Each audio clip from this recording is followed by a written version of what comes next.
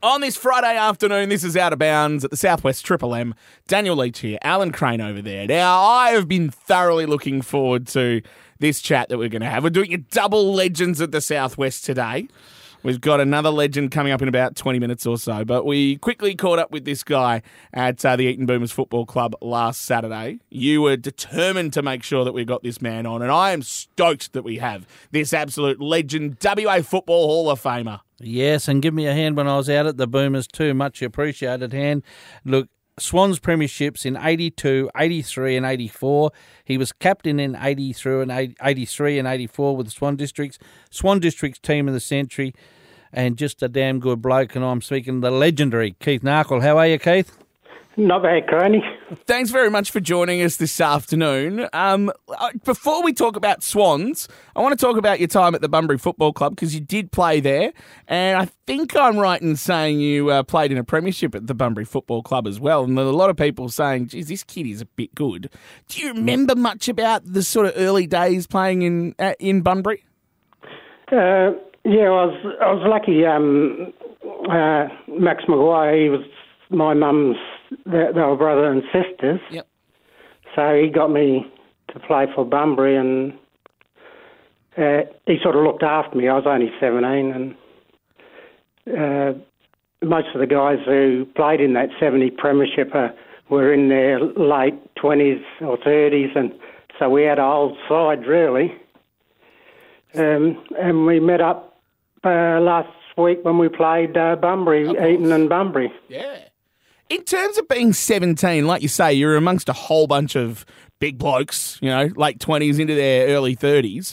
How much protection did you get from those guys? Like, they must have had to look after you a little bit. Oh, well, like I said, Uncle Max, Graham Tidy, Ross Kahn. There was heaps of guys who looked after me, so I felt pretty safe. But then again, you would have been this youngster flying in, no fear, no sort of expectations, and just take the world on, yeah? Yeah. Well, originally I was on the wing most of the year, and in the grand final, George Spalding told me just to annoy Barnard, just upset him anyway, and run with him, and I copped a king hit from him, so that hurt. Jeepers. At 17, that would have been great fun. Bloody hell. Now, Keith, what was the recruitment process like in them days? Did Swans just come and catch up with you, or did they go to the family? How did they go about getting you to Swan Districts? Well, actually, George Spalding played for Perth. He was the coach, and he got me to go up there and train with Perth because I went up for Tech for 2 weeks. And I turned up the train, and you think they'd kick it to me or handball? You know, when you're doing circle work, they just ignored me. So I thought, stuff this club. And West Perth, so were interested. Claremont was interested. Well, I barracked for Swan District because I spent a couple of years in Midland and I knew some of the players. So Bill Walker was my idol, and he came down, and there was no zones then, and when he said, do you want to play for Swan Districts, I jumped at it. Now, in 82, you went to the flag.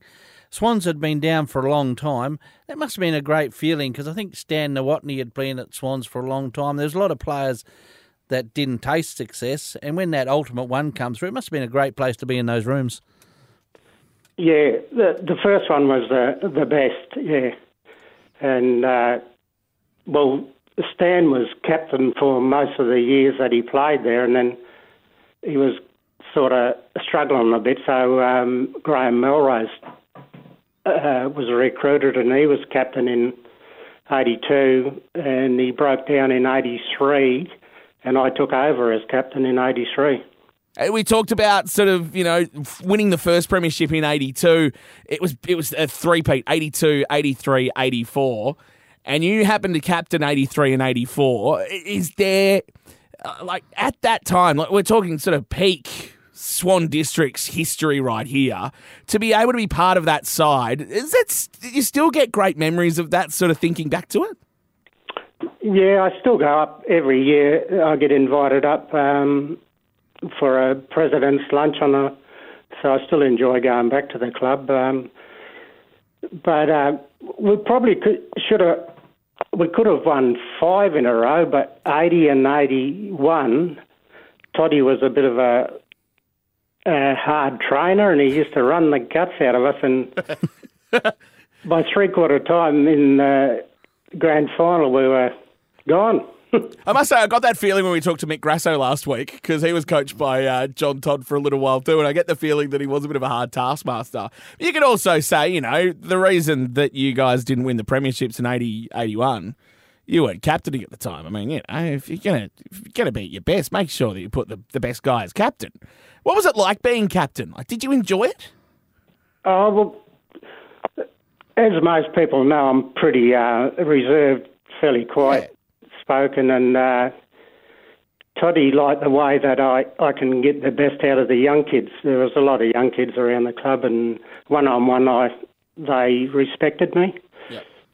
And Toddy just said, I like the way you're bringing the young kids on, so I want you captain, whereas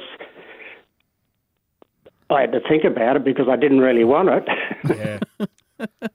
Now, Keith, you talk about his president's lunch. I was lucky enough to go with you one year, and we sat next to a big mate of yours in Ronnie Boucher. What's your best Ronnie Boucher story? Oh, there's heaps.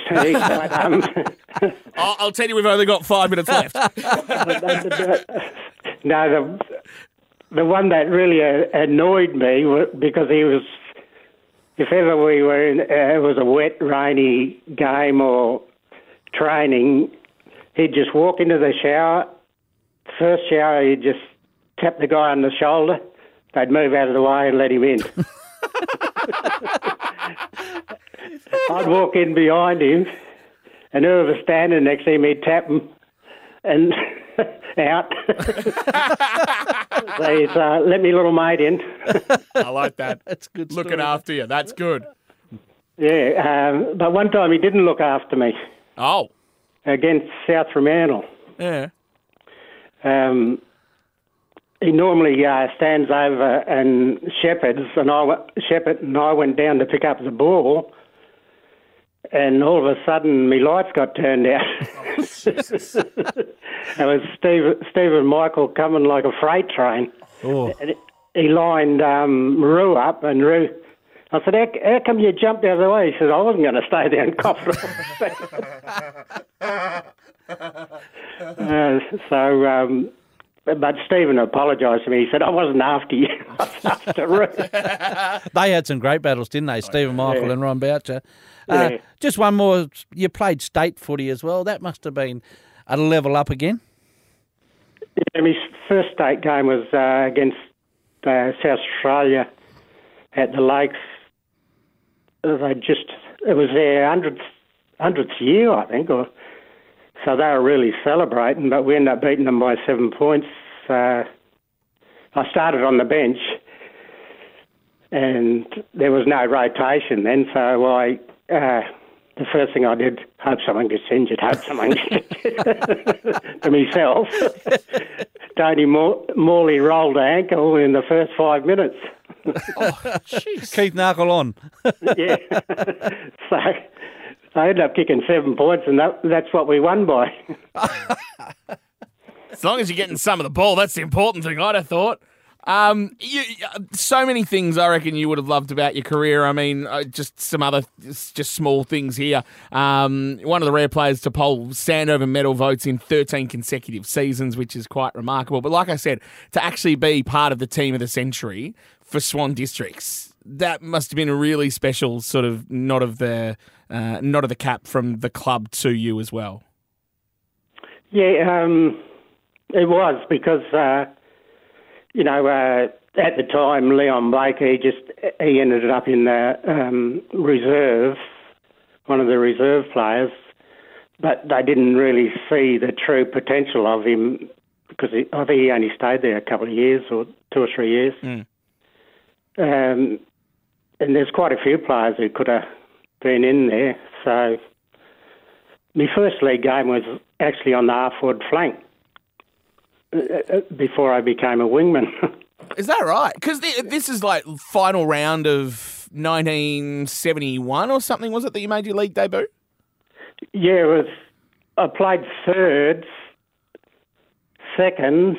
I played about 6 seconds game, and Bill Walker was coach of the league, and he gave me a league game in the last game of the year against Subiaco. Jesus. That's a nice step up.